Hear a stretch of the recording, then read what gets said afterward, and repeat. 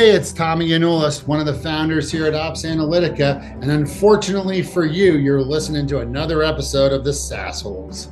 Welcome to SAASholes. With decades of making interesting decisions, Jamie and Pete are dedicated to helping aspiring sales leaders accelerate revenues with their no BS approach and tactics. Our show is supported by listeners and viewers just like you. We'd like to thank Demand Farm Yionoulis, Trent S., and Aaron J. for their continued support. DemandFarm.com, unlock key account growth, smart software to bring account planning and relationship intelligence into your CRM, making key account management practice data-driven, predictable, and scalable.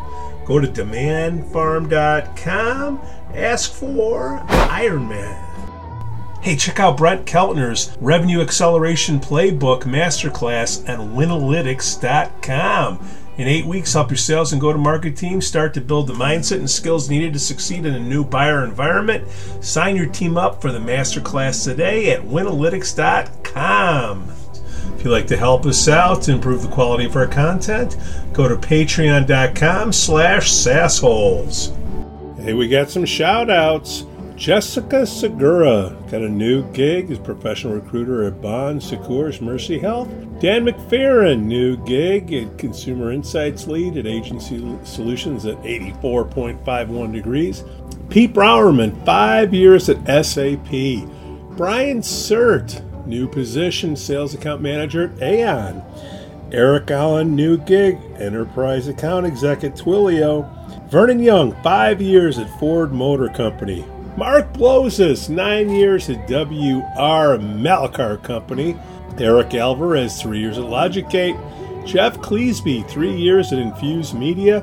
Mr. Dave Burkus, 15 years at 4 portfolio companies. Amber Clark, 7 years at Software AG. Pat Gleason got a new gig as Director of Operations at IGT Logistics Incorporated. And then we have some birthdays. Happy birthday, Mackenzie Maitland, Bruce Himmelblau, Natalia Grigoriev, Daniel Scove, Molly Bendel, and Jen Igartois. Tommy, what is OptsAnalyitica? So we are an operations analytics platform, right? So all we focus on is helping our clients manage and measure their field operations and their team operations. So like a POS system in a business is going to manage sales and track product mix and help you, take in money and everything. We're all about there's no repeatable business in the world that doesn't have a bunch of procedures, right? And we're just all about helping big multi-location organizations manage those procedures, make sure that people are actually doing what they're supposed to be doing so that we can have the highest sales, highest profits, highest customer satisfaction possible. So you make checklists easier without paper, is that right? Yeah, yes, we do. But I think it's more than we make the checklist in the platform, but really what we try to do is take the guesswork out of running the business, right? Because what happened was, if you look at this business today and you look at the same business in 1980, the difference is today's version of it is 100 times more complicated because now every manager is running another 30 apps on top of all the stuff they needed to do in 1980. And so they forget things and people don't pay as much attention and there's not as much pride in a lot of times people's work and they're distracted by phones and the internet and blah, blah, blah, blah, blah. And all of a sudden you just start to miss little things that you've already identified you need to do to take care of people, to be fast, to be clean, to maximize your sales opportunity every shift. And you start missing them. And that's the whole purpose of these checklists. It's not to be big brothery. It's to go, hey, dude, if you don't turn the open sign on, then someone might drive by and think we're not open, right? If you don't have the music on, we don't get the ambiance we want. If you don't thaw the burger patties, then it takes 4 minutes to cook one versus 2. And the line at the drive-thru is so long, people drive by. It's just all the little death by 1,000 cut things that are killing everyone's business because people suck. And then you're just going, you're just driving yourself crazy, right? So how does this work with the little checklist in the washroom when the guy's got to go in there and sign it and date it? I have every time I go to a place, I take a picture of those because I want to put them all on a blog. Yeah, like that's legitimately it. Like but that's a thing, like where they're trying to show you, hey, we know the bathroom's important. In most restaurants, the bathroom is like one of the key things, right? We know. So like in our system, everything's scheduled out. You just go in and it just says, oh, at 2:00, you got to do a bathroom check. At 3:00, you got to do this check. At 5, you got to do a line check. And then it just takes the guesswork out of everything. And like at a high level. So why don't managers do checklists or like checklists? What's the issue? Lazy, tired, overworked, burnt out, underpaid? Yes. And then no, I think what it is, honestly, is people feel like, man, I have worked here for 20 years. I've been a restaurant manager. I've been working in restaurants since I was 14 years old. That's me, right? I know how to run restaurants.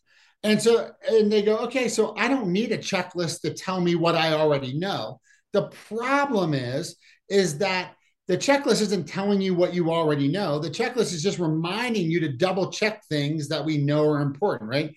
And so there's a lot of ego in there. And I would also say that the reason why people hate checklists so much is that in the past, when you could only do them on paper, which is like paper is still my biggest competitor, by the way. Yeah. But when they started doing checklists in the 70s, 80s, 90s, it was always like they had no way of knowing what was happening operationally in their business in real time.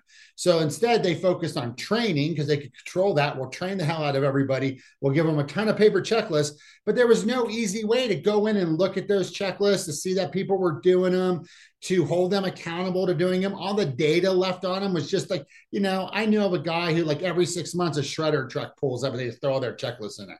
So it's like you basically told the person, this is useless. I don't care about it. I don't ask about it. I don't check it. You don't use the data for anything. But yet you make me do this all the time when I get dinged on my audit when I haven't done them. So they sent mixed messages. These are important. You should do them, but I'll never look at them, never use the data, never do anything. So people were like, dude, why am I wasting my time doing this when there's 100 other things I need to do right now? Right. So then it just became this thing where they add zero value. And I don't blame the people in the restaurants or any business for feeling that way if you're doing them on paper. But when you flip them to digital, now we're actually able to collect data. We can identify problems we didn't even know we had. You can actually get your voice heard by corporate by just filling the thing out. So it's a completely different world, but we're battling that old sort of, this is a waste of my time. And I'll be honest, when I was a restaurant manager before I owned this company, I was like, I'm not doing that. I gotta call 50 waiters and get them in here. So I'm good. I'll let someone else handle that.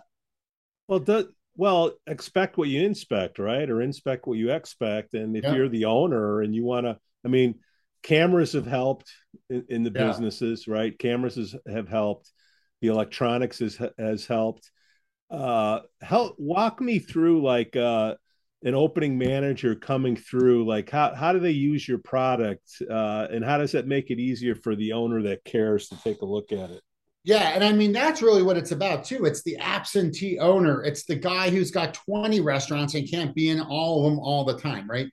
You cannot, every business has to focus on consistency and brand execution, right? That's it. You have to be like, hey, our advertising and how we market our business sets the standard for the kind of service you're going to get. Whether you're Roost Chris or you're Tommy's Sub Shop, that's just got like a case of meat and like good Italian meatballs and all that kind of stuff, right?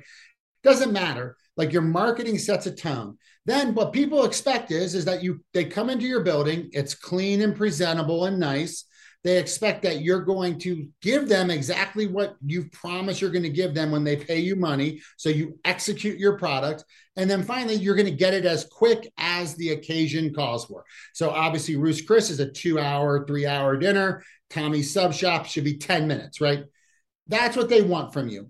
They don't even need you to be nice to them if you do those three things. Like if you're clean, you're fast, and you do what you say you're going to do. So that's all they want from your business. And the checklist, so a manager comes in first thing in the morning, they're going to grab their tablet in the restaurant, or they're going to whip out their phone. Most places have a tablet now, it seems like, because they get it through label printing or DoorDash or somebody. So they have a tablet. They open up OptsAnalyitica, and right there at the top is going to be their calendar for the day, right? Their schedule. And so then they're going to have an opening checklist dim by 9. And then they're going to have a line check, which is like a food safety check by 11, and a tasting check.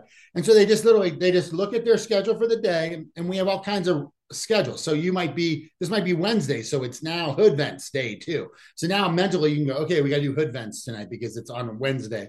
They just click a button and it opens up a checklist, and it just takes them through all the little things they need to go check. And invariably, like a human brain can only keep 4 or 5 items in there at any given time. Like that's as much of our list tracking capability. And so, there might be 20 or 30 items on there, just all the little things you need to go check. Are there paper towels in the bathroom? Is there soap in the bathroom? Has the toilet been cleaned? Is there hand soap by the hand sink? Did you check the back door? Did you get the bread order? All the little things that you just need to mentally go through. So that's what we're talking about. It's just hitting those little items that you have to go do. And I just think of it as like controlling what you're supposed to control. The economy, COVID, employers, like the government, everybody's messing with business right now, it feels like, right? And the issue is like, okay, that's happening and it's bad, but like we can't get bogged down by that. We have to let that go on a daily basis and just focus on what we can control, because that's all we can do. Because we have inflation, we're having a hard time finding employees. It doesn't matter. Nobody cares, because we're still charging full price or even more than full price than what people were used to paying, right? And those people expect the service, the cleanliness, and the product execution, and they don't care either. So you just got to control what you can control, and that just takes disciplined managers following systems, and that's all it takes. And you can pull ahead of all your competitors if you just execute, right? Mm-hmm. Those 3 things. It's crazy. Tommy, I'm in Chicago. Where are you at? I'm in south of Denver, but I lived in Chicago for a while. Oh, okay. Then are you familiar with Gibson's? Yes, I love Gibson's. Old school friend of mine works there, and I don't know if your product's in there or not. Let's just talk about how would you get into, let's talk about the process, eating your own dog food. How would you use OptsAnalyitica to get into that, to follow the checklist? Did I make a phone call? Did I send an email? How would you guys use that? And how would you sell it to Gibson's? So by the way, we talked to Gibson's twice over the last 5 years. And I think they went with somebody else, but we did talk to them because they were expanding. So, and I love Gibson's. There's one right off of it's right by Wrigleyville. It's in between Wrigleyville and by DePaul, because that's the one I know. But so here's the deal. So if I'm a chain restaurant or chain of anything, we have dental offices, we've got oil change places, doesn't matter, multi-location business. If I'm the guy who's managing those things, the idea about this is that we kind of build something and then we fire and forget it, right? So we go through and we load all these checklists up and we put them out to the locations, and then we can get notifications when people aren't doing them correctly, real time, hey, this thing's late. So you can literally be, let's say you're the district manager and you run 10 stores. You can be in one store helping a manager being there for that day, kind of your day in that store. And you can literally get notified on your phone. Hey man, this guy's struggling over here. You can be firing off text messages. So you're literally able to be in every location sort of simultaneously from an operations perspective. So you can be following up, offering help, seeing what's going on while you're sitting in another building working with that manager. And that's really a huge part of this, because in the past, if you manage multi-location businesses, there was no easy way to understand how those businesses were operating kind of in real time, or even within a weekly, monthly basis, because you couldn't be in them simultaneously, right? So what happened is you would look at other KPIs to figure out what was happening. So you look at sales, right? Sales is obviously great, but then you want to look at food cost. In a restaurant, you'd be looking at costs, right? Food costs, labor costs, beverage costs, paper costs. You're going to look at your customer satisfaction number if you've got some sort of way of tracking that, like a survey system or something. But I mean, realistically, with customer satisfaction, it's the craziest, most pissed off 5% and the happiest 5%, and the middle 90 just don't even bother, right? So you're getting skewed results. And then you might look at if you had like health inspections from the city or some third party auditor, and then you would try to use all those KPIs to back into, is this place doing well or not, right? The problem is they're all lagging indicators of actual ops. So if you're operating, like, that's what we need to track, not what happened with sales. I mean, you could have the best location. You could be at an airport, like you could be at Midway, where you're going to get guaranteed $5 million a year because you're just in Midway. But you could be the worst restaurant in Midway, but nobody knows because they all come through one time a year. And so they just keep, and then next year they forgot that you suck. And then you're just back again and you're just capturing insanity revenue. But it doesn't mean you're good. Doesn't mean you're not getting people sick. Doesn't mean that you're displaying the brand well. You just happen to be in this psychopath location where millions of people walk by. So, I mean, I know you haven't done it yet, but it seems to me like in sales operations, just in the regular corporate world, you could have, hey, did the sales rep show up for training? Did they bloom? Did they? Yeah. Right. And if you're a chief revenue officer or your sales VP, you can get your list, coming in saying, all right, here's who showed up. Like you said, people are scared about being big brother, but they're also scared about not hitting their numbers. Did they log in? Did they, if they're going to the office, did the key card get tagged? All that stuff. So there's so many white collar applications for this, especially for consultants and salespeople. Like, talk to me. Manage all the stages of the deals. Did you identify pain? Right? Like, are you managing the deal correctly? Because if because all these guys, they just want to jump from like, hey, I had a quick intro to let's do a pilot. And you're like, no, dude, you don't know who's buying this thing. You don't have budget. You don't have any of this stuff. Like, go get that stuff figured out before you come wasting my time about doing a pilot, because this guy's not going to buy because you have no levers to pull, Well, you get all the corporate guys that are watching and listening right now saying, hey man, we're not a restaurant. We're not that, we're not that ancient. I can just use, my reminders. I can use this. What do you say to them? The thing about reminders is that they're all singular and focused. And I use the reminders app too for work stuff, right? Just because I can Siri into it. And I like that a lot. Yeah. But they're all singular focused, but like that doesn't work when you have a complex business process. Are you going to create 47 reminders in order so that you capture all the things you need to capture? That's the beauty of a checklist, as a checklist is 20 or 30 reminders hooked together into one entity. And I would tell all your corporate guys, if they're just like, if you're flying a lot or you're stuck in traffic, you like Audible, go get Atul Gawande's The Checklist Manifesto and listen to that. Say that again. I haven't heard of that. Atul what? Oh, his name's Atul Gawande. He's a ATULGWANDE. He is a Harvard surgeon. And I think he was tapped by Amazon to run their healthcare business. And it's called The Checklist Manifesto. And it's a wonderful, easy listen. And it just goes through the history of checklists.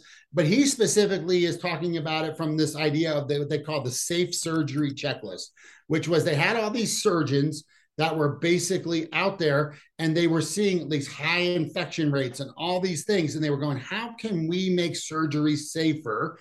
And then they realized there's like 7 steps that they have to do pre-surgery. And if they miss any one of those steps, it can lead to a higher incidence of infection, mistakes, whatever. And it's like dumb stuff, like forgetting to put the iodine on the wound area before you drape the wound. And you miss that one thing. And like infection and death go up, like the percentage goes through the roof.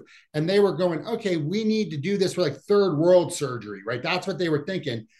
And it's his whole story of how checklists were invented in the Army, Air Force. And, they talk a little bit about restaurants, but great listen. and it will change your world on checklists, because the numbers they were seeing when they implemented it and the fight they were getting from the surgeons. And he had a great point too. He's like, you're never going to find a group of people like, so the big complaint with checklists are like, well, they're not effective, right? Or, we just need more training or better employees or whatever. And he was like, that's bull. The human brain cannot keep up with the amount of detail we need it to track. And he's like, you're never going to find a group of people that are more educated, more highly paid, or more specialized than surgeons. So if it's helping them, it's going to help everybody, right? Tommy, I'm just quickly looking at an article that you guys have out there. Maybe you're familiar with it or not. Chief Revenue Officer makes field audits much simpler. Yeah. How does it, the people that are using it, how basically is it all the stuff that you just said, or is there something specific on that article you want to touch on? Well, I think what it is too is like, okay, yeah. So how this gets made easier is this: when you have a paper checklist, right, or a paper audit, anything, it's always the lowest common denominator thing. Like they can only fit so much room on a piece of paper, and it's always the lowest common denominator, and that's not great. One of the things that makes us unique in this space is that we have the best business logic engine around. So we can build things like we call dynamic checklists. And a dynamic checklist is a checklist that automatically conforms itself to the location you're going to. So what that means is you get one checklist, which makes it easier to report off of, manage, all that stuff. But for the end user, when I go to this location here that's got a parking lot and bathrooms and signage because it's a freestanding location and like whatever, strip center, that checklist changes for that location so that it captures everything that needs to be at that location. But if I go to, let's say, like a mall location that doesn't have bathrooms, doesn't have any of that other stuff, it's just a counter and a back room, the same checklist goes, oh, I don't need any of that. And it just conforms to that. So just by doing that one thing, you're always getting the perfect checklist or inspection for that location, which means that the person filling it out doesn't have to think, they just have to do. Okay, check this, check this, check this. They don't have to go, well, is that a freezer? Is that a walk-in? Is that thing important or is that not important?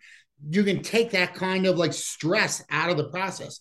The other part of having a digital checklist is you can do things you can't do on paper. I have like a little help section on every question that's optional. You can put in job aids, links to videos, training materials, standards, so that as the person's walking through doing this checklist, they can literally see they have every piece of information they would ever need there to make the proper decision. And you can cross-utilize all your training materials there. So you're actually looking at what is the actual standard for the company? What is safe? How do I do this? And then the third part of that is we can take people through corrective actions in line. So here's the thing, like we deal with a lot of safety and compliance, whether it be in automotive, dental, whatever. There's government agencies paying attention to some of the stuff that we're doing. Well, food safety is an example of that's not something I can identify at 10:45. Hey, this sauce is 60 degrees and is basically just a bacteria breeding ground. I'll deal with that after lunch, right? I'll just put a pin in that and move on with my day. Now, you're about to serve this to 200 people at lunch. You could get some people sick. You can't put a pin in it. So we have the ability to make people deal with stuff in real time, and fix things before they affect customers. And that's the whole point, right? Like the whole point of the checklist is controlling what you can control, but it's about, you're never going to be perfect. So what I do is when I identify an issue, that's not bad. What's bad is if I don't solve the issue before it affects customers, right? So if I identify there's a problem, I go, oh, this sauce is too cold, go throw it on the stove for 5 minutes, get it up to 165 and then put it back. Problem solved, man. No big deal, right? No harm, no foul. I actually like to see that happen because I know that my team is like identifying issues and solving them before they affect customers. And, that's what it all boils down to, controlling what you can control, right? So Tommy, how are you going to market? Meaning, like, how are you getting new logos to come on board? Obviously, you're using podcasts, right? Or yeah, have you've been doing them for a while? Like, how's that been working out for you? So obviously not that well with this one, but well, your listener will really enjoy this episode, and it should be fun. No, what's it called? So I have my own podcast, which I do, and I do that really from a perspective of making content quicker. So I write most of the blogs for our company, and blogs take 8 to 12 hours of time to write well. I got to edit them. I write them all out. Then I go back and go, holy hell, what the hell was I saying here? And then I'm just banging around on them for a couple of days. And then I finally get them out. And now I'm at a point where like, I kind of go where I'll write like 6 or 8 blogs in like a month. And then I stop for 3 or 4 months, get some new ideas, come back and hit it. Podcasting is great because podcasting for my podcast, it's just an easy way to create content. Get somebody on, do an hour interview, spend 20 minutes putting the thing together, get it launched on SoundCloud, and I'm done. So it's just a quicker way to generate content for the site. But then I wanted to talk at conferences, right? Because I like to talk. I was a stand-up comic for a lot of years. I like to get in front of people. You're a funny guy. Yeah. So I just I want to make some conversations. But the conference industry, like just it's so expensive to talk at a conference. Like very few of the people that you see talking at the conferences you go to did not pay to play, right? And they are a silver sponsor of the convention. They had to have a booth. They had to stand there for 3 days, blah, blah, blah, and then they get like a 20-minute speech, which who knows how many people will get into it. And I thought to myself, man, I don't want to do all that. That seems horrible. But what I do want to do is get in front of the same groups of people. And I feel like these specialty podcasts, right, are the same guy that's going to that conference and is going to sit there and listen to me speak is going to listen to me in the airport on a podcast on his way to that conference. And it was way more cost effective to just get a podcast agent and get out there and start selling my wares.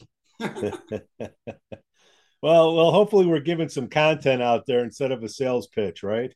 Yeah, no, and that's all I want to do. Like I like to talk about the platform, but what I really want to talk about is operations management as a theory because it's new, because we've never had the ability to do this kind of stuff because we never had the technology.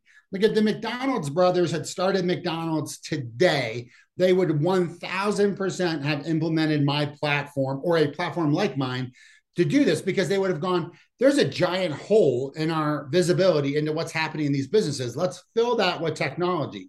The reality is that they started in the 40s and 50s and they didn't have that technology. And so they did the next best thing, which was systematize everything, train the hell out of everything, and then build paper systems to track stuff, right?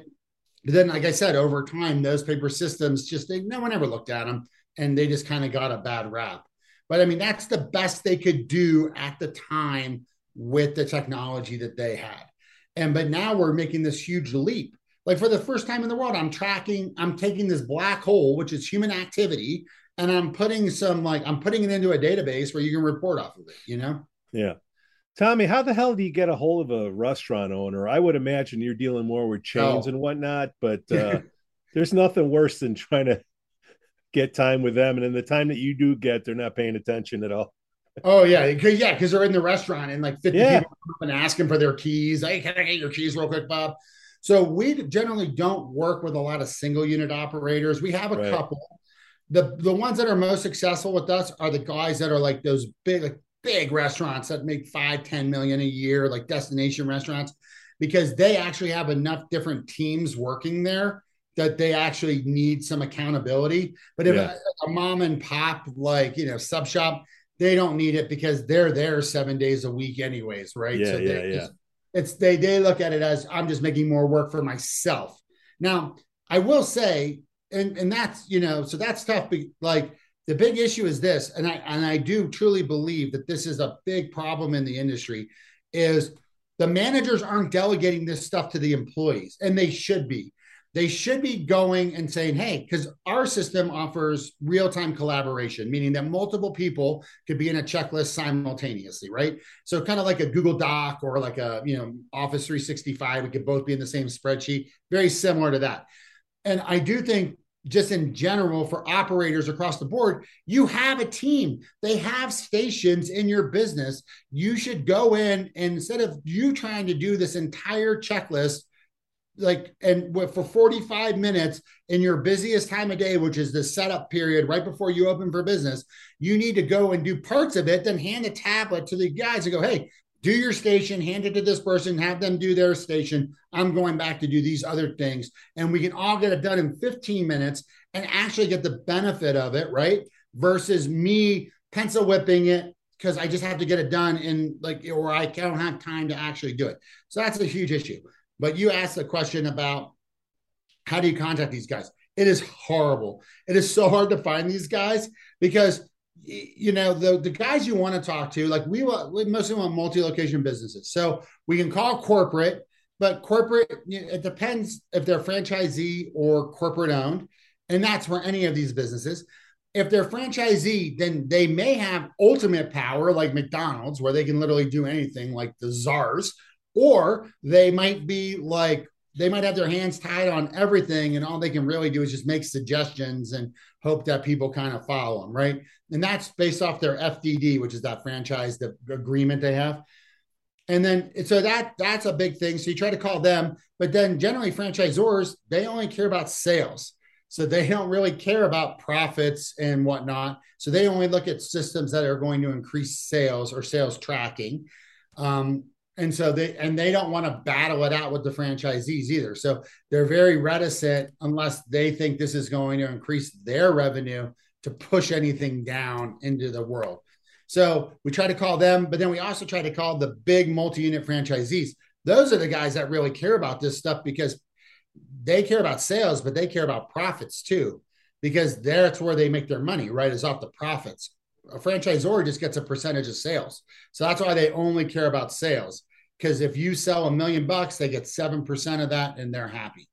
But like if I have a restaurant, I care about the actual profits that come out the bottom of that thing, because that's where I make my money. Like sales are great, but I need profits. So franchisors are a good group to go to. The problem with those guys are they got a business like Tommy Corp.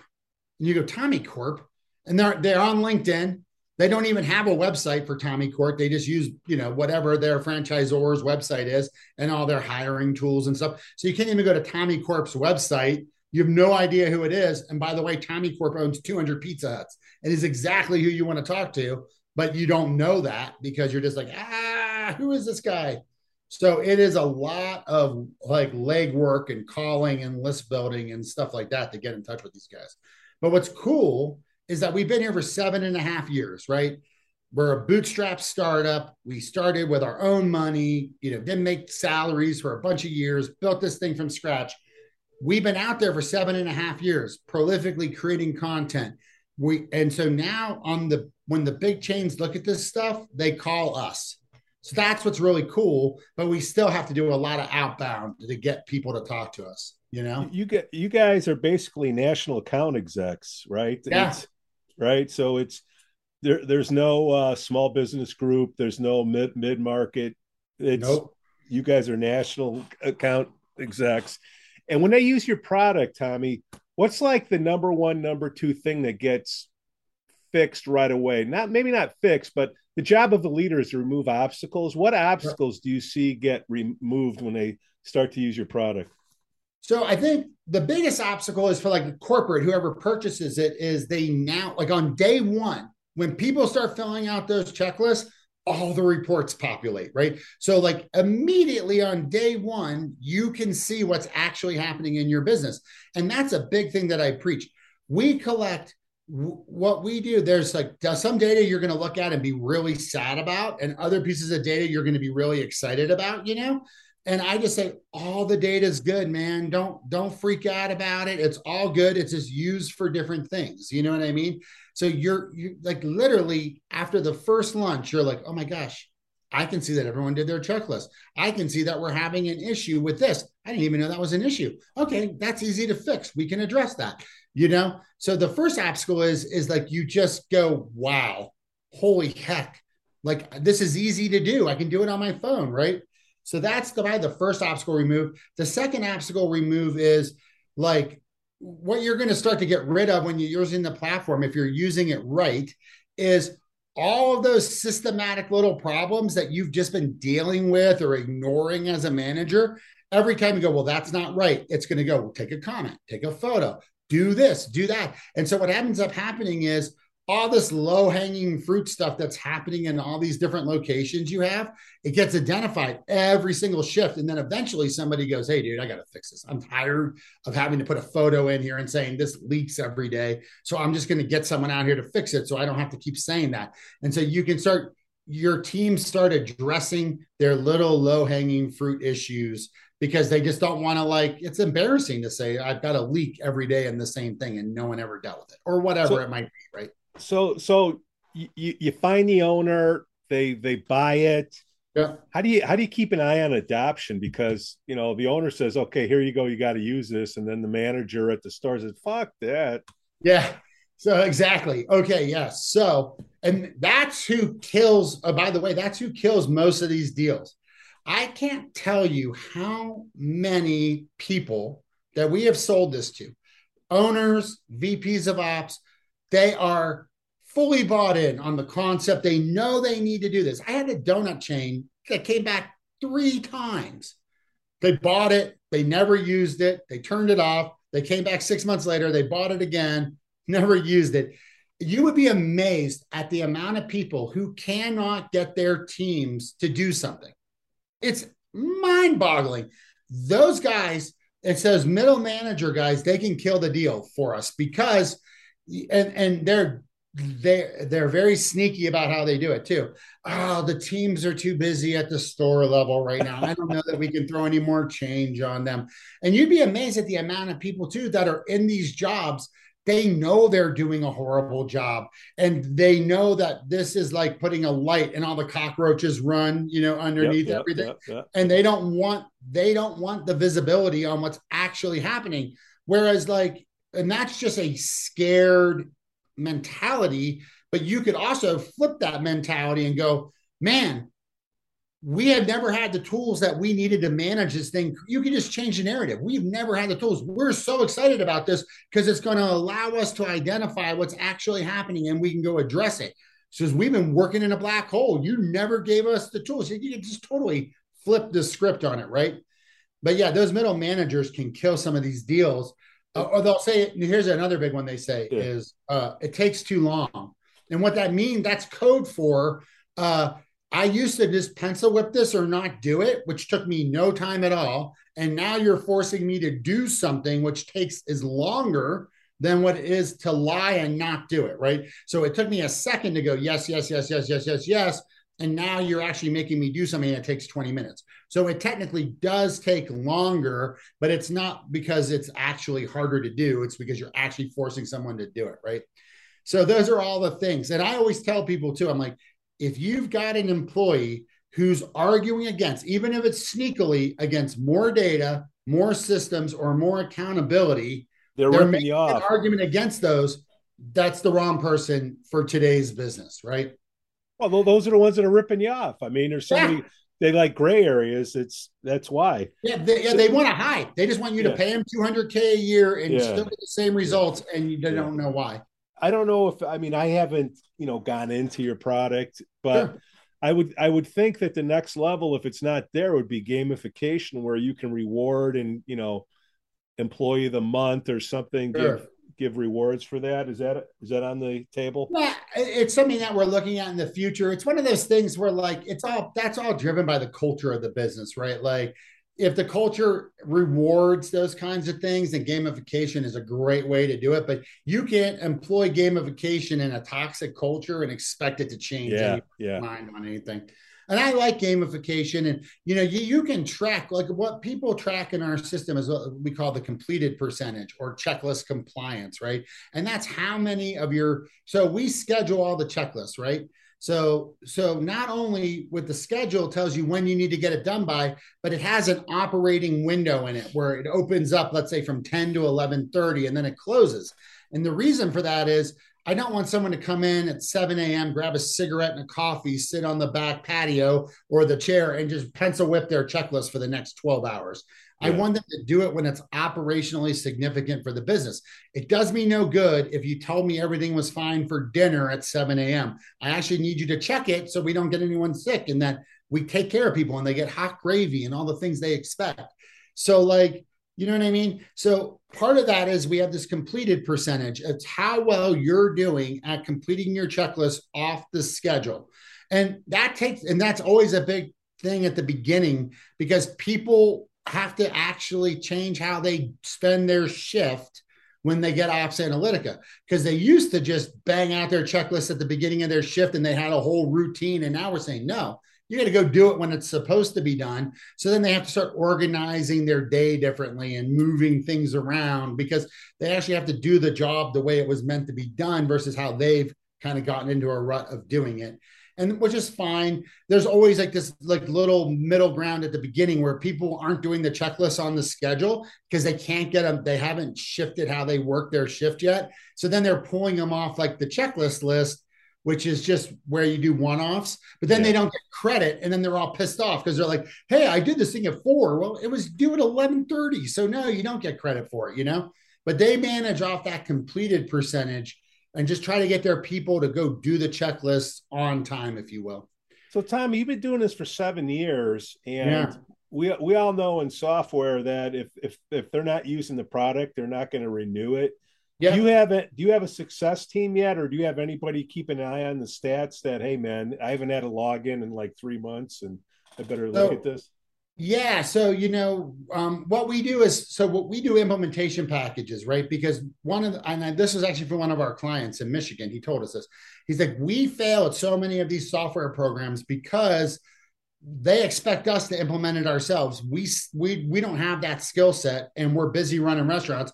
And so we end up doing it poorly and then nobody uses it and we get no value from the system, right?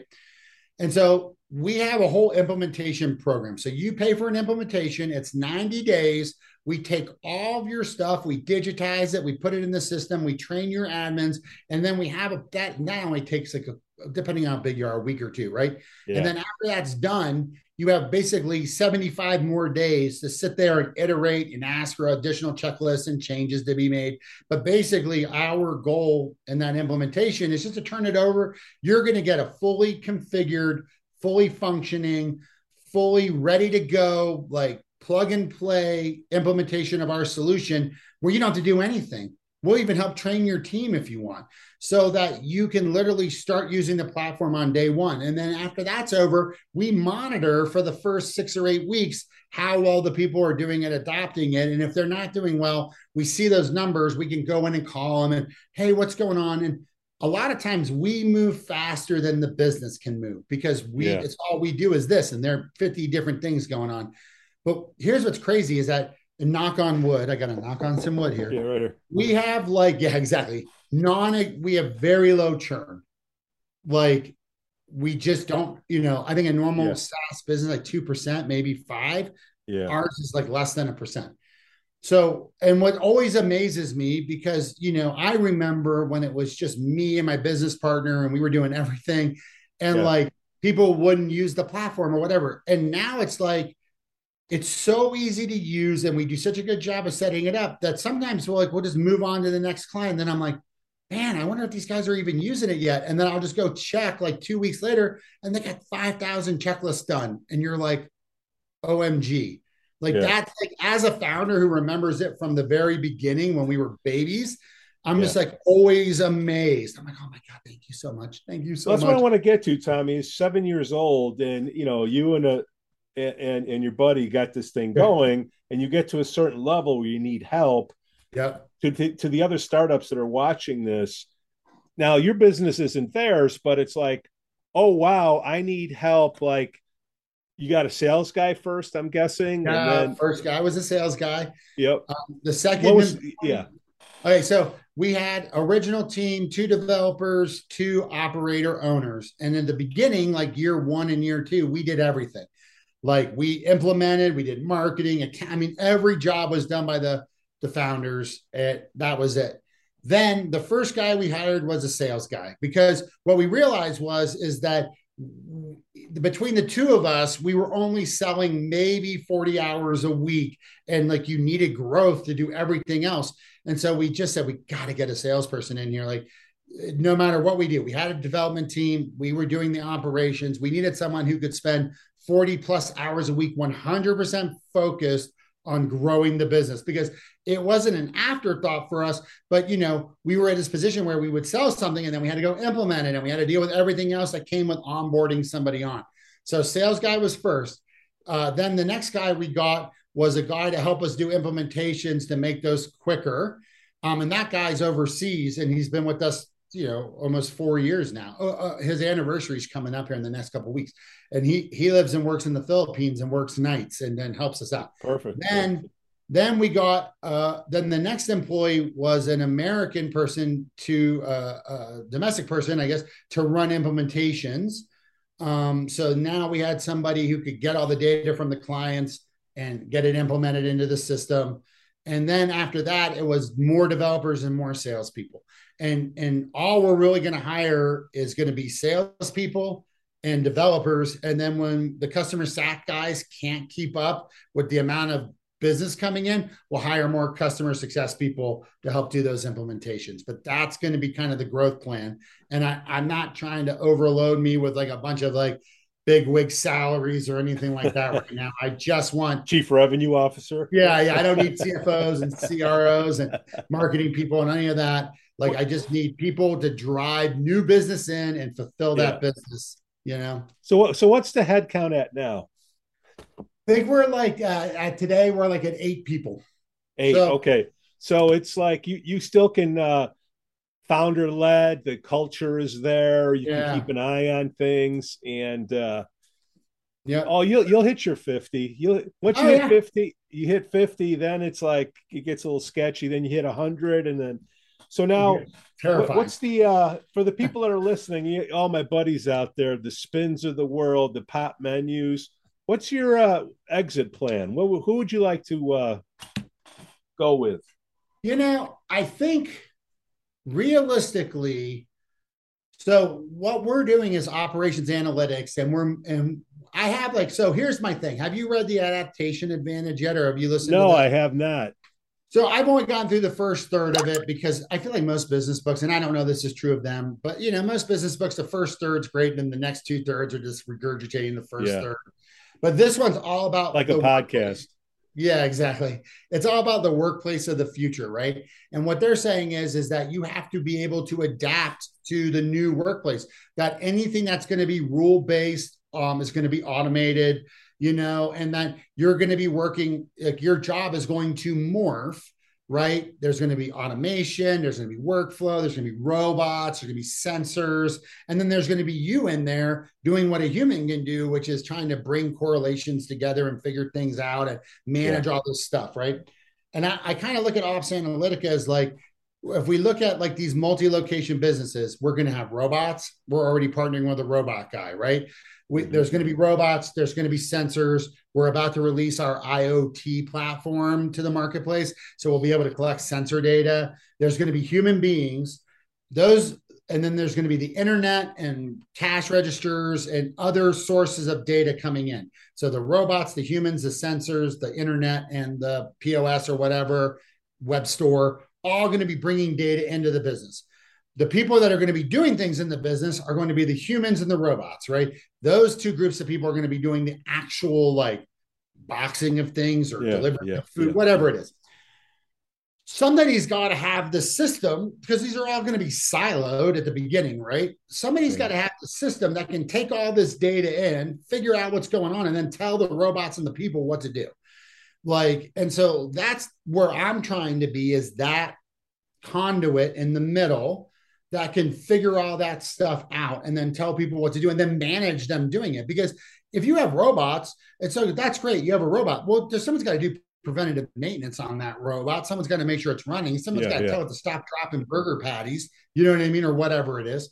So I feel like that's where I'm trying to be. And I feel like probably a Toast or an Oracle or some big tech company who's got a POS system, IBM potentially. One of those guys will eventually go, hey, we want to be in that part of this business, and we'll just buy their customers out and do the whole thing. Right. Got it, Tommy. Tommy, what's the best way for IBM and Oracle to get a hold of you and watch your podcast and our viewers and all that? I think it's going to be, you hit me up on LinkedIn. I'm always on LinkedIn. There's only one Tommy Yionoulis out there, or go to OptsAnalyitica.com, which I'm sure you'll have in the show notes, and just open up a chat and contact us, because I just want to talk to people. My job role has morphed over the years. All I'm about right now is finding new use cases for the platform. So I truly want to talk to as many people as possible. If you're sitting there listening to this thing going, man, I wonder if this could work for me. Don't wonder, get in touch with me and let's just chat it out. I mean, I'm talking to like medical recyclers. I'm talking to paint recyclers. I'm talking to everybody, because every business is just a series of processes that need to be managed efficiently so that you can be scalable, right? And so I just want to chat with you and just learn what you're doing. I have a pair of tennis shoes upstairs that are covered in weird paint because I went and toured a paint recycling facility here in Denver about 6 months ago, and my shoes are totally stained. But it was like the coolest afternoon ever because I got to watch what they were dealing with. You know what I mean? It was so neat. So I just look forward to that. Tommy Yionoulis, thank you so much for coming on the SAASholes today. Thank you so much for having me, and I really appreciate it. Our show is supported by listeners and viewers just like you. We'd like to thank Demand Farm Winalytics, Trent S., and Aaron J. for their continued support. DemandFarm.com. Unlock key account growth, smart software to bring account planning and relationship intelligence into your CRM, making key account management practice data-driven, predictable, and scalable. Go to DemandFarm.com. Ask for Ironman. Hey, check out Brett Keltner's Revenue Acceleration Playbook Masterclass at Winalytics.com. In 8 weeks, help your sales and go-to-market team start to build the mindset and skills needed to succeed in a new buyer environment. Sign your team up for the masterclass today at Winalytics.com. If you'd like to help us out to improve the quality of our content, go to Patreon.com/SAASholes.